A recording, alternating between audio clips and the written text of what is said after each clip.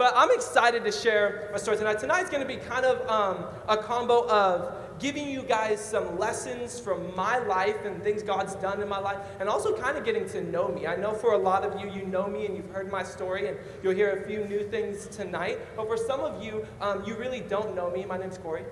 This is my wife, Amber. We've been married 9 years. That's basically it. That's about it. I'm a massive nerd. If you can name anything nerdy, bet I like it. Huge Star Wars fan. Have a Star Wars tattoo on the back of my arm. Giant Star Wars fan. Huge Lord of the Rings fan. Every time, where's the Lord of the Rings fans at? Come on, somebody. Every single time I watch Fellowship of the Ring, and Aragorn tells Frodo, run, because he sees his sword is glowing blue, and it glows blue only when orcs are around. Let's go, fellow nerd, front row, let's go. And then he's like, run, Frodo. And then he circles the corner, and there's like 300 orcs strong, and he's by himself. And you guys are not vibing with me on this right now. It's nerd stuff, I'm telling you. Like, I'm a massive nerd. I'm a writer. I love to write. I love to write poetry and spoken word. And I wrote a book when I was in the 7th grade. I wrote a book because I got suspended from school. That's neither here nor there. I love writing. I love communicating the gospel. I love what simply using words to express the love of God and what that does in people's lives. One of my favorite things in the world is meeting brand new people and experiencing different cultures. Probably my favorite thing about ministry is getting to experience so many different parts of culture and seeing the beauty in every single one of it. Where's all my Hispanics at? Hispanics, where you at? I love you guys so much. Every time we ever go to anybody's house who's Hispanic, they feed you, but that's not the end. They also send you home with food, and I love every second of it. I love people. I am a huge Lakers fan. Braun is finally with the Lakers. We lost some preseason games, but that's okay. I love hockey as well. I'm an Anaheim Ducks fan. We won both of our preseason games against the Kings, just saying. That's neither here nor there. I'm an Angels fan. Times are tough. Congratulations, Dodgers fans. You guys are... Yeah. You guys see the video of Pui without a shirt on? Like, we're going to the World Series again. I'm like, boy, good Lord. And I am absolutely, positively, 100%, if you don't know, a huge Oakland Raiders fan. And if you're not, you know where the door is. I'm just kidding. I'm just kidding. I pray that God either changes your heart or you change churches. I'm just kidding. Just joking, kind of. Hey, so tonight is going to be a little bit about you getting to know me and a bit of my story. And I think that what will happen is some of you will immediately relate to some of the things that has happened in my life and my story. But in getting to know me, I thought probably let you know what baby Corey looked like. I think do you have the picture of young? It's not baby Corey, but I'm gonna address the literal elephant in the room. Yes, my ears have been this big since I was that big. I've heard it all. Heard Dumbo. Are those satellites on the side of your head? Can you hear Jesus with those things? I've heard it all. So there's nothing new under the sun that you could give me. But that was me. I don't know what happened to that blonde hair. And I don't know why my teeth had such a gigantic gap in the front. But it is what it is. Hey, tonight, after 4 weeks, now tonight, the 5th week of this series, there's one thing that you guys have heard almost every single week that I want you to get ingrained in your mind and in your heart. Here it is. You have a story, your story matters, so share it. You have a story, your story really does matter. I feel like so many people, they know they have a story, but they think their story doesn't matter, and so they don't share it. So, as always, pick a neighbor and tell them this right now. Tell them, you have a story? Oh, come on now.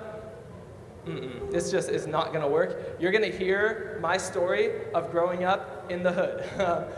So, I know y'all from Temecula, Murrieta. Oh my gosh. But can you please just get a little bit hood with me tonight? Look at your friend. Look at your neighbor. Maybe you have to look at someone that you don't like. No, don't do that. That's going to be awkward. Look at someone and with a little bit of attitude, tell them, you have a story, your story matters, So share it. Yeah. Hey, would you pray with me tonight? Come on.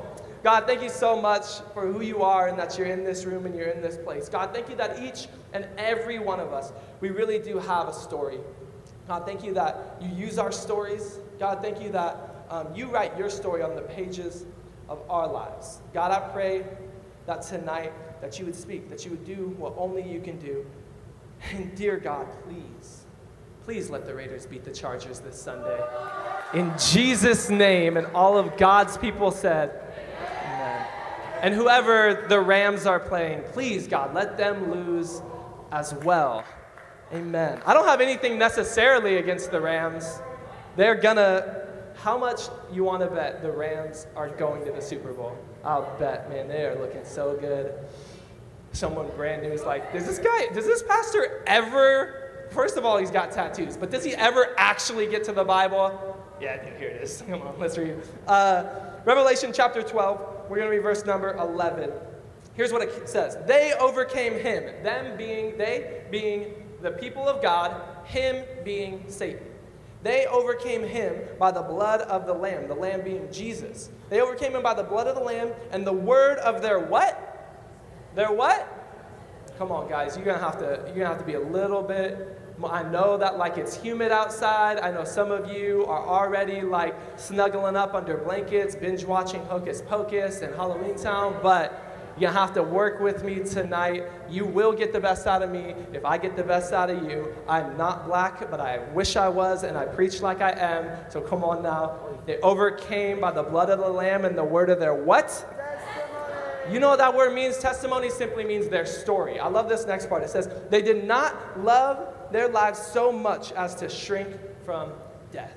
The word of their testimonies. That's what this entire series has been about. The word of our testimonies, our stories. Your story matters. You need to share it. And tonight, as I share my story, I'm going to have a little bit of an underlying theme. And this theme, it really boils down to this one sort of saying. And for some people, this is a dangerous saying to say to certain other people in certain situations. The saying is this: it's up to you. It's up to you. I know some of you are already like, I know how that would be a dangerous saying, like to tell someone, like when you're in a group of friends and someone's like, hey, where should we go to eat? And you turn to a white woman and say, it's up to you. Because you're not getting an answer for at least 30 to 45 minutes. Like, I want Chipotle. No, I want Pieology. I don't know why she messes with her jacket like that while she talks. My wife doesn't do that. She's like, no, man. I want Indian food. Anyone ever been to Ravi's? Is that what it's called? No, Mantra. Ravi's is in Colton. Mantra. Have you ever been to Mantra? If you haven't, check it out. Get the paneer tikka masala. Trust. It's like, no, I want Thai food, actually. Like, you will never get an answer when it comes to telling it's up to you. What do you want? It's not that simple. No, what do you want? But here's the thing. In your life and in your story, how much you allow your past to dictate your future, it's up to you. How much you let that hurt determine your future, it's up to you. Look at your neighbor. Tell them it's up to you. How much you allow the chapter that you don't want to be living in to continue, it really is up to you. It's kind of like where's all the people who play sports? You're in volleyball, baseball, football, basketball. Who in the room you would say, yeah, oh, soccer. Where's the soccer players at? Football. Let's go. The true football. Any golf players in the room? You guys golf? I'm not talking about mini golf. Like, come on, I'm miniature golf with a little wind. Thank you. I couldn't catch the word. You got my back, Quinn. Any cheerleaders in the room? That's a sport right there. That is a sport, man. I don't know how you do what you do. That's difficult. In most sports are a team effort. In basketball specifically, I love basketball. I play a lot of basketball. Once in a while, when you don't have enough people to run 5-on-5, you'll go to one of your friends. You'll be like, hey, 1v1? You want to play one-on-one? And if you lose in one-on-one, who do you have to blame? Yeah.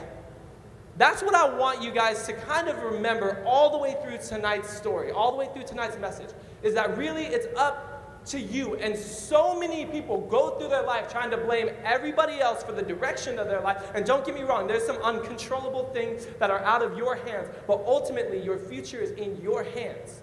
You are really the one who determines the direction of your life and how much your past and your hurt and all of that will affect the direction of your life. Amen? Hey, so tonight, have that in the back of your mind as you go through all this. Let me ask you a question. You ever have something hit you out of nowhere? It's October, and I live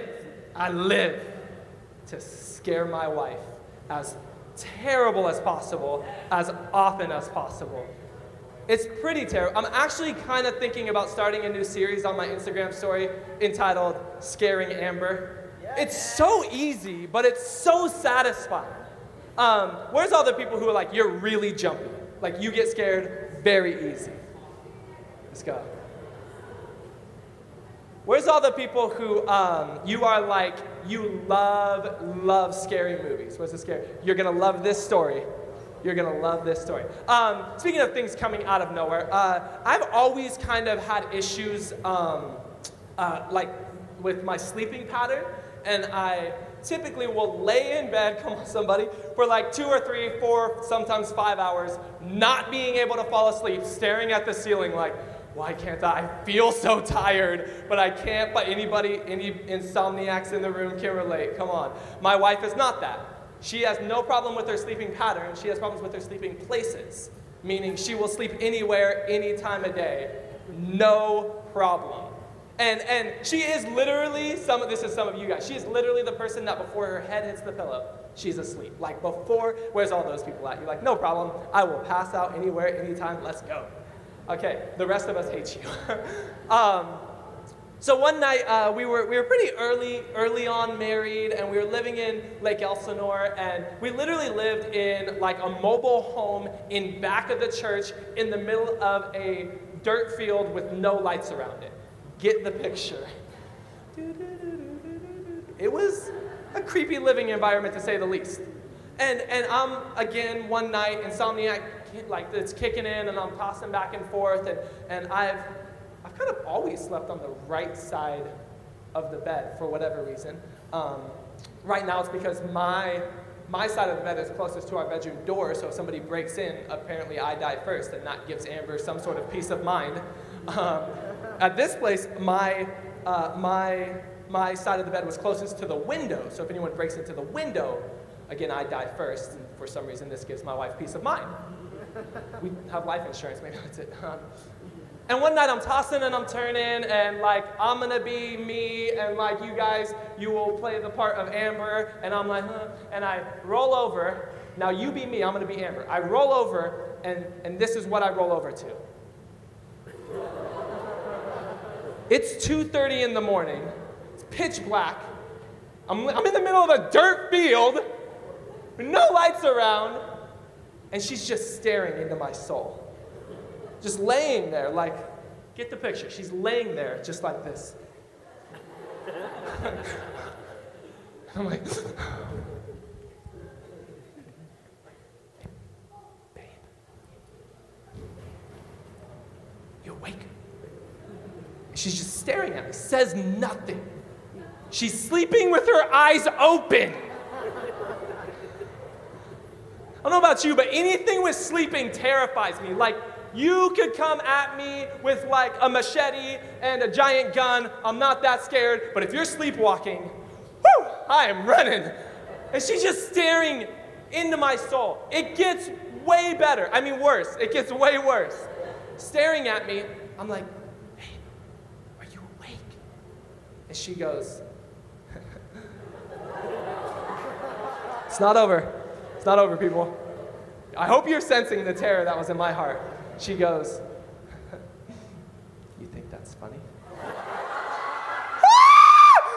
I tell you, I'm all by myself too. Like, at least you're hearing this in a room of 200 other people, and like, you're like, okay, you're like, Jesus is here, we're good. I'm like, Jesus isn't here, no one else is here, my wife's gonna kill me in her sleep, this is it.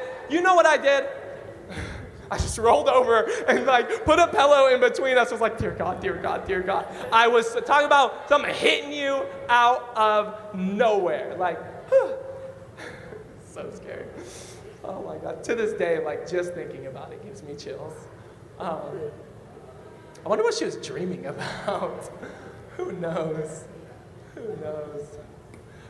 Man, in life, can I just tell you, there will be times when you roll over and there's something just waiting. Yeah. There's something that's going to catch you out of nowhere.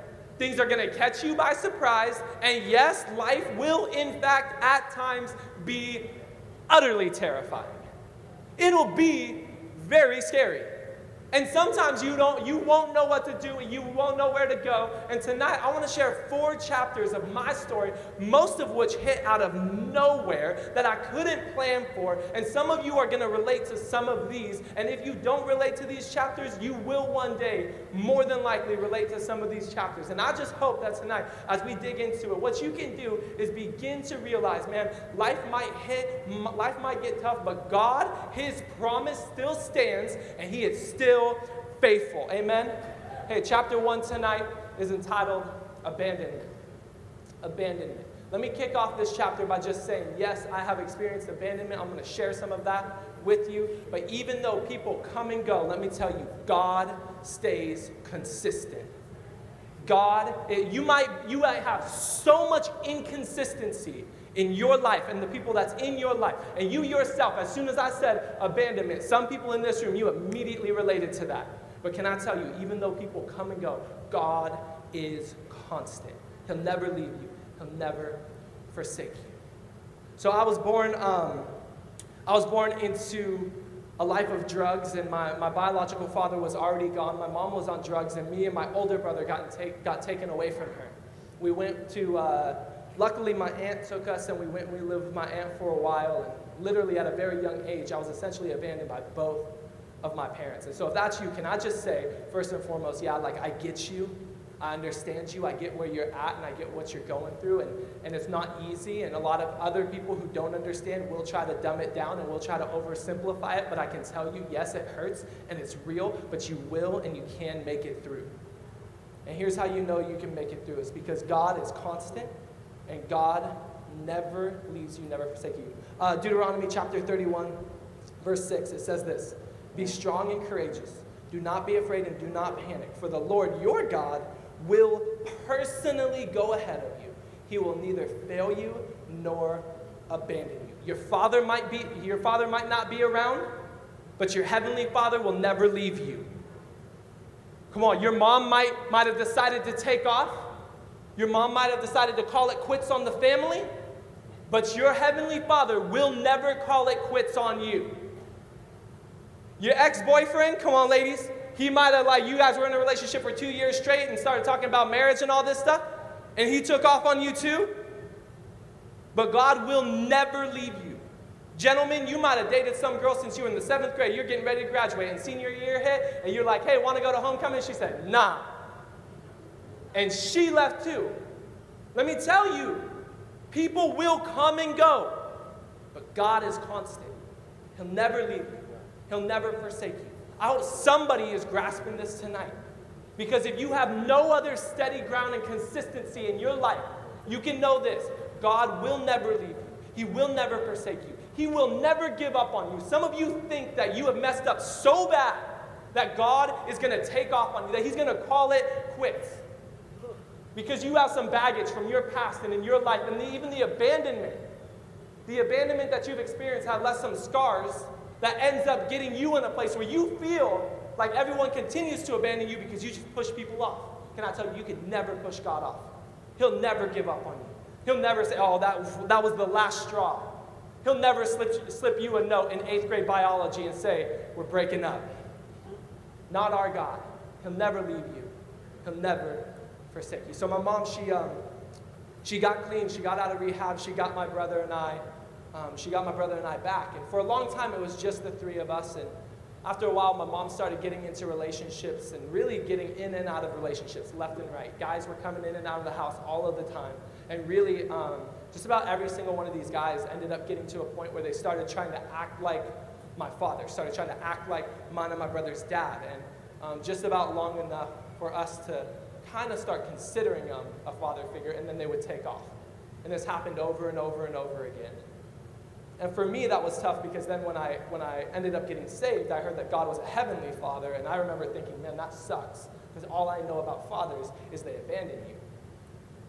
And my mom ultimately, she ended up getting into a relationship with a guy named Jeff, and over time, Jeff ended up becoming abusive towards my mom. He never really put his hands on my brother and I, but he was very abusive towards my mom, and it was kind of this break up, get back together type of thing until my mom ended up meeting my now stepdad, Eric. And I was probably around 7 years old or so, and my mom had finally called it off for good with Jeff, and we'll just say Jeff, he was not a very smart guy, exactly, and he decided one night to come pounding on the door of our apartment, yelling and screaming, telling us to let him in and all this stuff. He was drunk, irate, and my now stepdad, who was just friends with my mom, well, let me just paint the picture for you.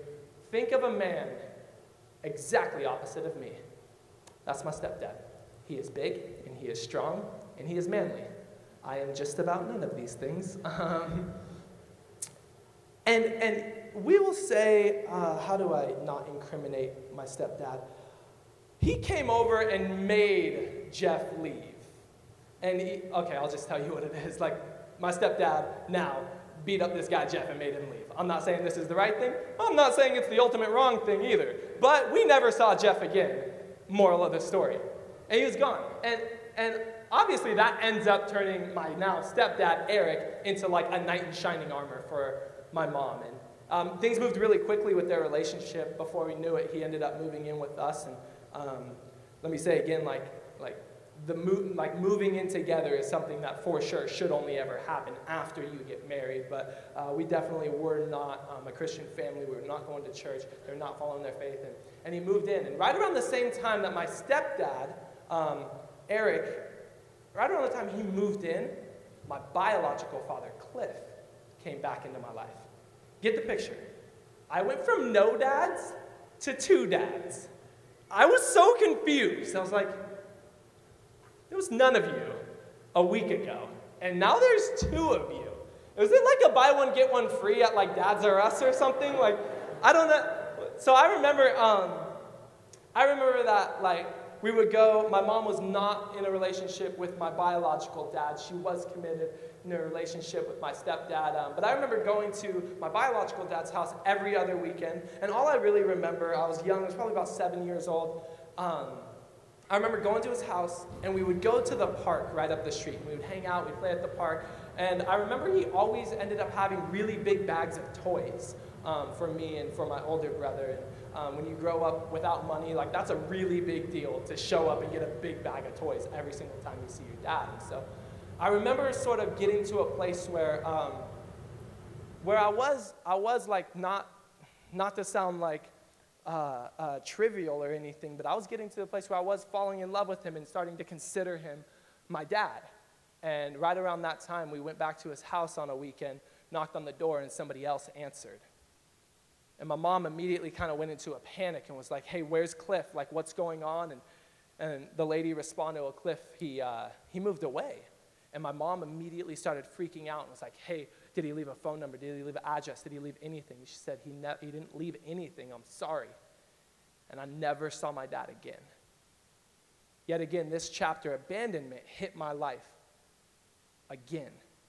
But can I tell you that really, ultimately, it was up to me how much this was going to define my life and how big of a part of my story this was going to be. And can I tell you, I for sure responded horribly to this for a very long time. And it really defined so much of my story for a very long time. And I really let it direct my path and my story and my future for a very long time. But I had to come to a place, and I did come to a place one day where I said, it's not going to be the defining feature of my story, and I am going to rise above my circumstances. Because just because you were abandoned doesn't mean you have to do abandonment as well.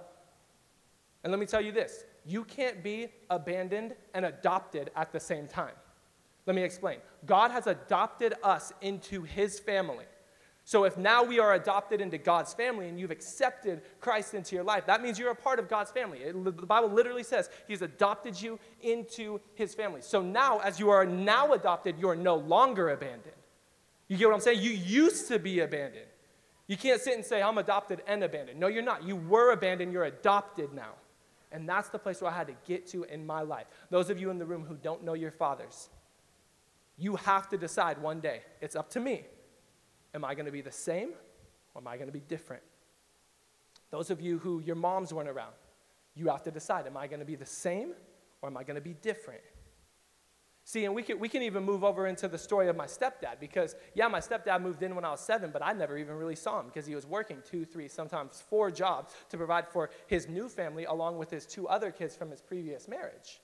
And so I never saw him. And see, kind of like you, some of you have parents that yeah, they're around, but they're not around.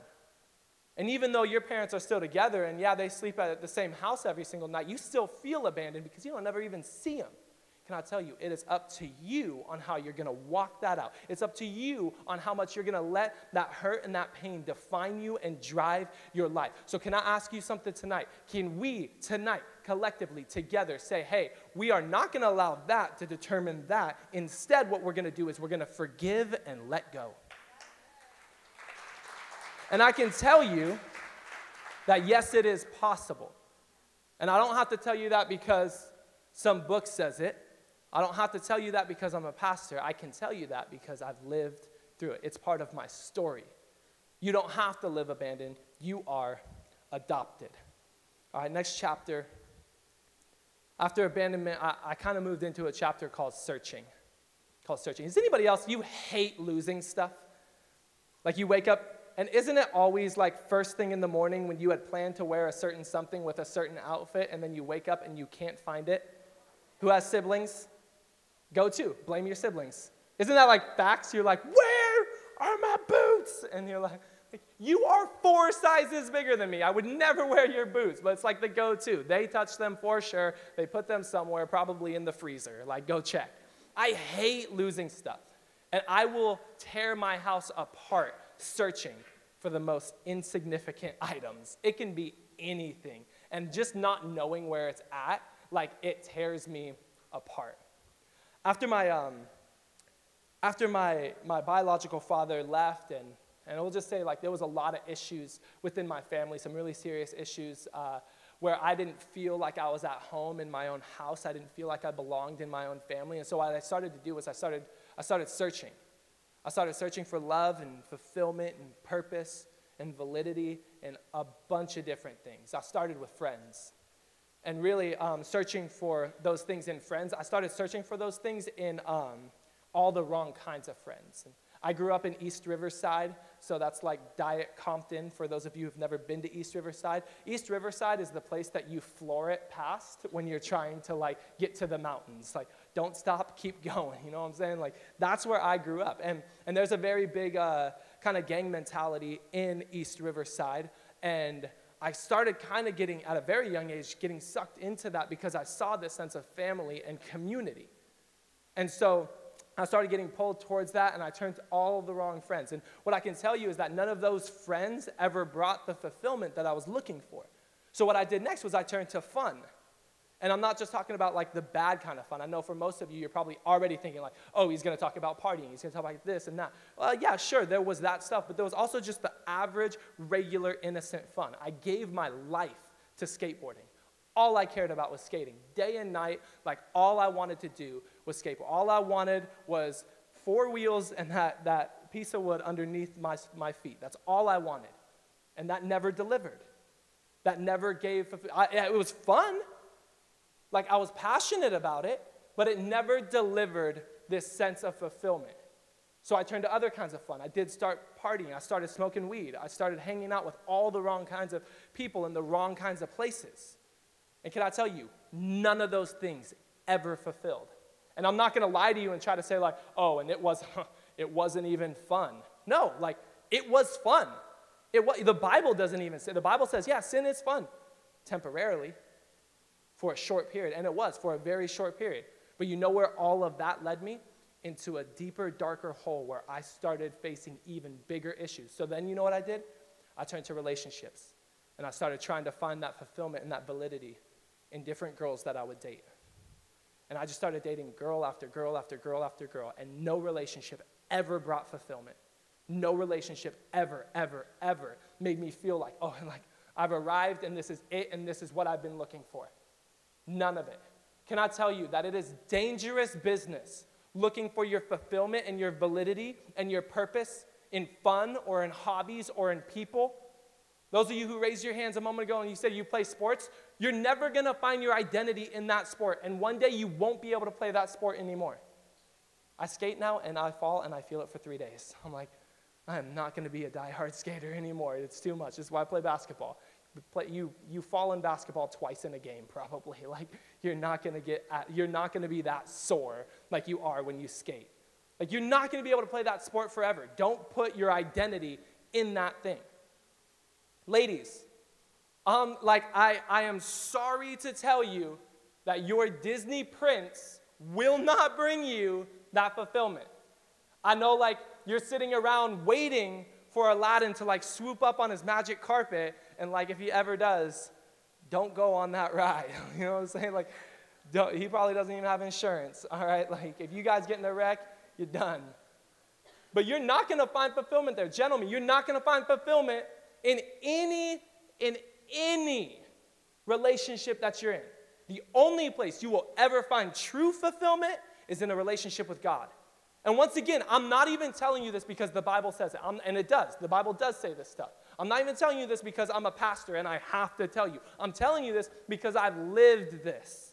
Because I've gone and I've looked other places and nothing else worked. You will not, all the things that the voids that people will fail to fill, God will fill. It's called true fulfillment.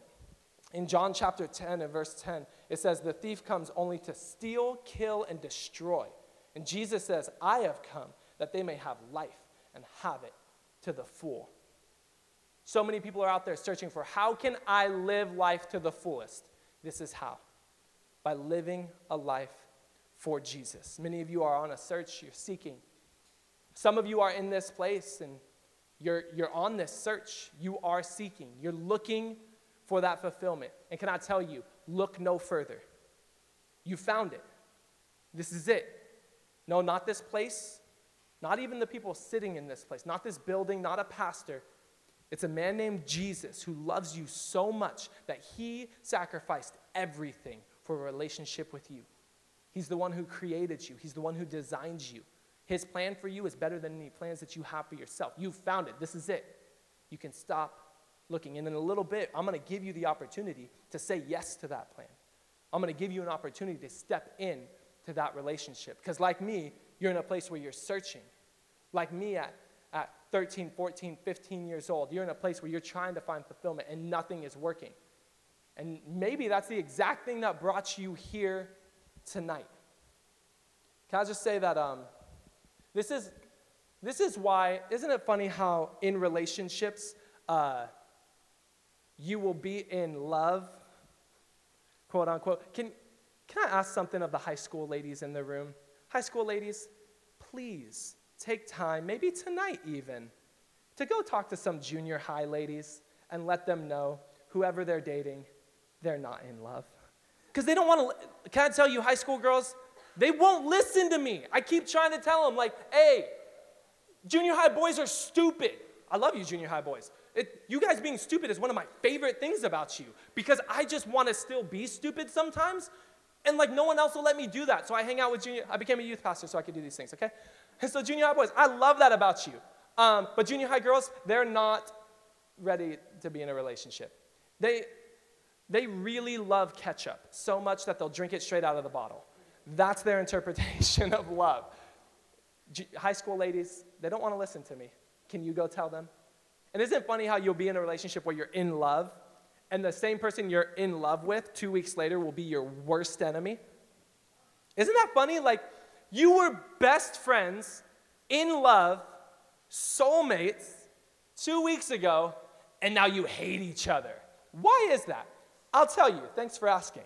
Here's why that is. It's because you get in a relationship, and ultimately, if you don't have a relationship with God, what ends up happening is you're searching for fulfillment, you're searching for identity, you're searching for purpose, you're searching for validity. And so what you do is you get into that relationship trying to find those things in the relationship. So ultimately, what you're doing is you're looking at that other person, asking them to fulfill things in your life that only God can fulfill, aka you're asking them to be God in your life.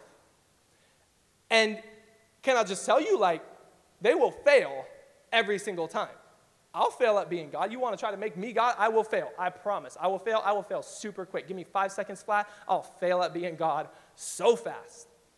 But so many people get into a relationship, and then what happens is they fail, and so you blame them. You say, well, it's you. You're not fulfilling me. You're not bringing that identity that I thought I would have, and you're not bringing that the purpose and the fulfillment and the love that I thought I would experience, so it must be you, and you break up and you get with someone else. You're like, oh, this isn't working either, and so you break up and then you get with someone else, and you're like, nobody is working, it's not them, it's you. Look at your neighbor, tell him, it's you. tell him, no, it's not, it's me. The classic breakup line, it's not you. It's me. It's not them. It is you. It's not you. It is me. Because it's only you. And when you go into a relationship searching for that fulfillment, it's you. Can I just say this?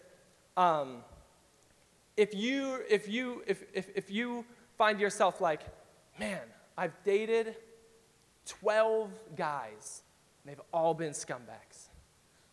Can I just say, you're the common denominator.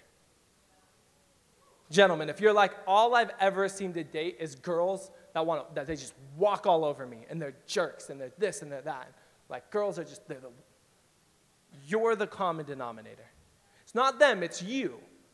Because you will bring in expectations into a relationship if you don't have a relationship with God that they will not be able to meet. And ultimately, some of the greatest of people in your life will end up becoming your greatest enemies. Because you expect them to fulfill something that they can't. You expect them to pay a bill in your life that they cannot pay. So stop searching for that fulfillment. It is dangerous.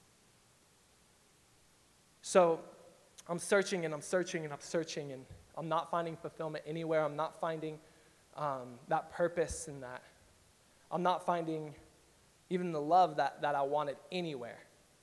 And that led me to this next chapter, one I think a handful of people in the room will likely relate to, and it's a chapter called Depression. And can I just say, when it comes to this chapter, I know for some people you'd be like, man, it's hard to even imagine Pastor Corey struggling with depression.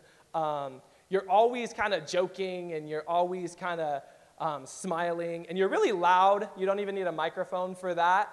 It's hard to imagine, but I was struggling with it.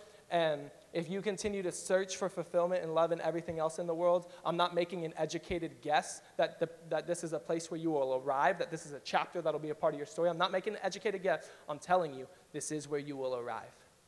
And it's where I arrived. And it's where I was at. It's what I was living in for a really, really long time. Can I just say, it was weird being the class clown at school and facing depression at home. And can I say that sometimes it's the people you least expect that are struggling the most. Sometimes it's people at school who have the biggest smile that are really struggling the most. Sometimes it's people at school that are the class clowns and are the ones always making everybody else laugh and joking with everybody else, that at home they're struggling. And see, this is why it's so important for you to share your story, because I'm never going to meet those people. And Hannah and Levi and David and Kai and Jazz and Rocky and Tyler and Chandler, we're never going to meet those people, but you see them every single day. And your story can be the very thing that helps shift what they're dealing with and what they're going through. Can I say something about depression? Depression, it's just one chapter. It's not the whole story. I'm going to say that again because some of you need to hear that, because right now, what you're in right now, you feel like it's the whole story, but it's not. Can I tell you, young person, it's not. It's just a chapter.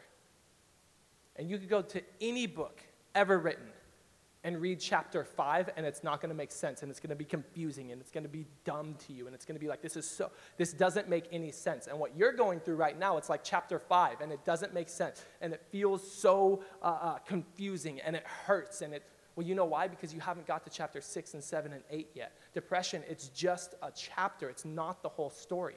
Let me say it like this. It's for now. It's not forever. And I know your feelings will trick you into thinking that it's forever, and you're never going to feel any better, and you're never going to go through anything better. Can I tell you, young lady, you don't have to have it all together all the time. And I know some of you who like Chandler, you heard Chandler's story last week, and you think like, well, because I'm in church, and because my parents go to church, and because I grew up in church, and because I have a relationship with God, because I love Jesus, I have to have it all together all the time. I can't be struggling with depression. Are you kidding me? I have Jesus in my heart. Young lady, you don't have to have it all together all the time. We all struggle. Young man, you can stop hiding behind the jokes. Can you just open up for a moment and let us walk this journey with you? Me and a couple guys, we do something called Mini Man Meeting Mondays. Mini Man Meeting Mondays. And it's just some guys getting together and talking about life. This last Monday, Tyler, where you at, Tyler? There you are, dude. Monday, did we get together Monday or Tuesday? Monday. Monday we got together at Bean, me, Tyler, Johnny, and Temez, and we just talked about that. We chose a topic of what does it mean to be a good husband? And we just talked about that. That's how you can get into some relationships like this where the topic of what your discussion is going to be is, how do you make it through depression? And can I tell you, there's not a single person in this room, and maybe in some other churches, but not in this room, that if you went up to them tonight, if you went up to your Connect group leader tonight and said, hey, I'm dealing with depression, none of them are going to go, oh, I can't believe you. You should have more faith. Because that's the answer. Like, nobody's going to do that. We're not those people. We will probably just say, wow, I'm here for you. Can I pray with you? Here's my phone number if you ever need to talk, if you need someone to text, if you just need someone to say, hey, will you pray for me? Those are the people in this room. It's for now. It's not forever. But it's also a struggle that you won't get past on your own. You need a family. You need a pack. And here's something that I learned about. Here's something I didn't learn until after I got saved when it comes to depression. Probably the greatest cure for depression is something called hope. And the greatest hope that Christians have is that we're on our way to a place called heaven. And that place the Bible describes as paradise. Picture it like this. If you could go on an all-inclusive paid trip to anywhere in the whole world, where would you go? Shout it out. Where would you go? Anywhere in the world. Hawaii? Where else? Tahiti? Heck yeah. I'd love to go to Tahiti. Canada? I'd go to Canada and see Bieber. Imagine you're going to Paris, France next week, right? Like you've got your tickets, like they're bought, you're leaving Monday, right? But imagine Friday, your math teacher, like always, is giving you attitude. Like, isn't that so much easier to deal with? You're like, girl, I don't care. I'm seeing the Eiffel Tower on Monday. Like, I'm going to paradise in a couple days. I'm going to eat crepes at Notre Dame. Like, I am going to go look at the Mona Lisa. And so, like, your face, your ugly face, sorry, it's just not going to bum me out when I get to go see the Mona Lisa. Like, let me say it like this. If we're on our way to heaven, then we can have hope now. Let me say it like this. I can go through hell now if I'm going to heaven later. And this is the hope that we have. But if you don't have that hope and you feel trapped in depression, it's probably because you don't have that hope. So tonight, you can have that hope. So stop getting focused on the here and now and begin to get what's called an eternal frame of mind. Think about eternity often. Because here's the thing is, one day you will stand before God. You will. And guess what? It's just going to be you. Your friends aren't going to be there. Your parents aren't going to be there. Your ex-boyfriend, your ex-girlfriend, they ain't going to be there. You ain't going to be able to point at them and be like, oh, but they're to blame. They were the terrible one. It'll just be you. And you will have to give an account for your life. And then if you have the one question really is, what did you do with Jesus? And if you have accepted Jesus, you get to go into paradise forever and ever and ever and ever. And let me tell you, Hawaii doesn't compare, Paris doesn't compare, Tahiti doesn't compare, Fiji doesn't compare. No place on earth even comes close to the paradise that heaven will be.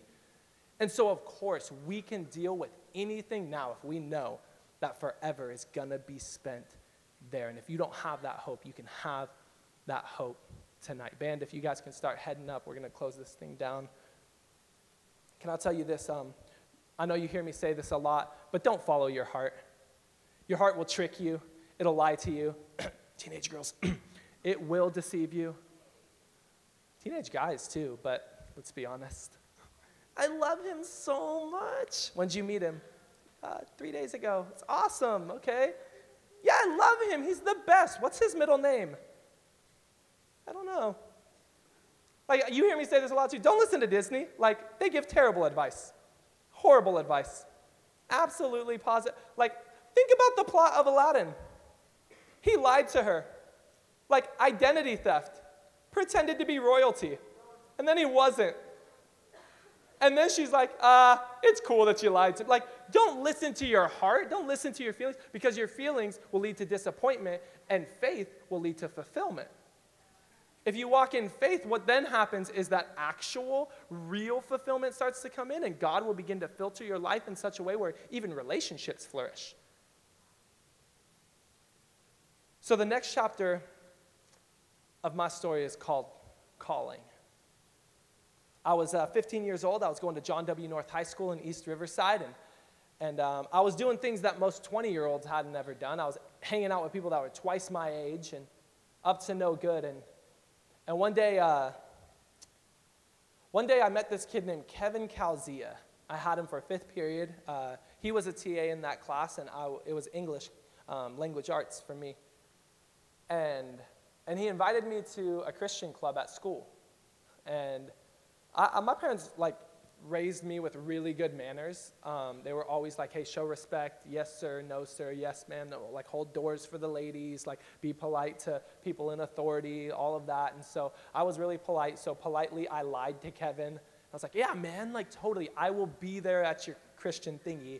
I'll go next week for sure. And so he's inviting me over and over. And that week, I didn't go. And the next week, just unfazed, Kevin invited me again. And I told him, yeah, I'd go, and I didn't go. And then next week, he invited me again and again. I didn't go. And he was just, not fazed at all. He was just consistent and continually inviting me. See, some of you have been hearing my story, and you're like, man, I don't really relate to this. That's because you're not Corey. In this story, you're Kevin. And you're Kevin in somebody's story. And you're the one that's got to continue. Because without Kevin, there wouldn't be Corey. I wouldn't be here today if not for goofy, tall, slim, blonde Kevin Calzia inviting me to Bible Club every week. Because one week he said, you should go. And I was like, I will be there. And he said, seriously, there's going to be free pizza. And I was like, I will be there. I promise you that. And I did. I went. I got my slice of Little Caesars. And then at the end, this guy named Josh said, hey, Jesus took a chance on you. You should take a chance on him. And I just remember thinking, how much sense does that make? If he really did, 2,000 years ago, give his life for me, I remember thinking, what do I have to lose? I ask you tonight, those of you who are searching, the page of your story, it just flipped. And this next page, the chapter is titled, and the title is Calling. But all the pages are blank, and it's up to you on what these next words are going to look like. I responded to that call that day. My entire life changed. All my friends changed. What I was doing changed. Everything changed. Flip ahead a couple pages. I went to Pinecrest in 2008 as a youth leader, and I ended up sitting in the back, way left part of the room, and my life again seemed like it was falling apart. Even though I was now saved, it seemed like a lot of my life was falling apart. I was homeless. I was living out of my car. I was on my way to RCC trying to become a cop. I know what you're thinking. Good thing you didn't become a cop. I know. I'm with you. I'm on your team. I would have been a terrible cop. But that's what I was going to do. I was going to do criminal justice. I'd been a police explorer for 4 years. That all my eggs were in that basket. And my life's falling apart. And And I asked my youth pastor one day, why? Like, what's going on? And he's like, I can't tell you for sure, but can I ask you, have you ever prayed, God, what do you want for my life? What are you calling me to do? And it hit me. At 19 years old, having been saved like 4.5 years, I never prayed that prayer. So I remember, back left side of the room, I had a Capri Sun straw in my hand. Don't ask me why I remember that, I just do. I sat there, and fiddling that straw, I prayed probably the most simple prayer you can imagine. I said, God, if you tell me what to do with my life in this service, I'll do whatever you tell me to do. And I was 100% serious. I was like, God, you come through, I'll come through. You tell me to do anything, God, anything. Tell me to move to Africa and go live in some mud huts for the rest of my life. I'll do it. Just tell me. So the preacher, he starts getting up on stage and starts giving his intro, and dead in the middle of a sentence, he stops and he says, I can't move forward without saying this. I feel the Holy Spirit speaking to me right now. And he said words that changed the direction of my life. He says, someone in the room, you're on your way to become a police officer or a firefighter, something like that. But God's calling you to ministry. It was 7 minutes before that I just prayed that prayer. I was on my way to become a police officer. Don't tell me God doesn't do miracles. Tell me God doesn't talk to his people. This is a chapter in my life called Calling Episode 2. The next day, I met directors of an internship in Lake Elsinore, so in a matter of 48 hours, God gave me the what and the how. And now here I am, 10 years later, still living this chapter entitled Calling.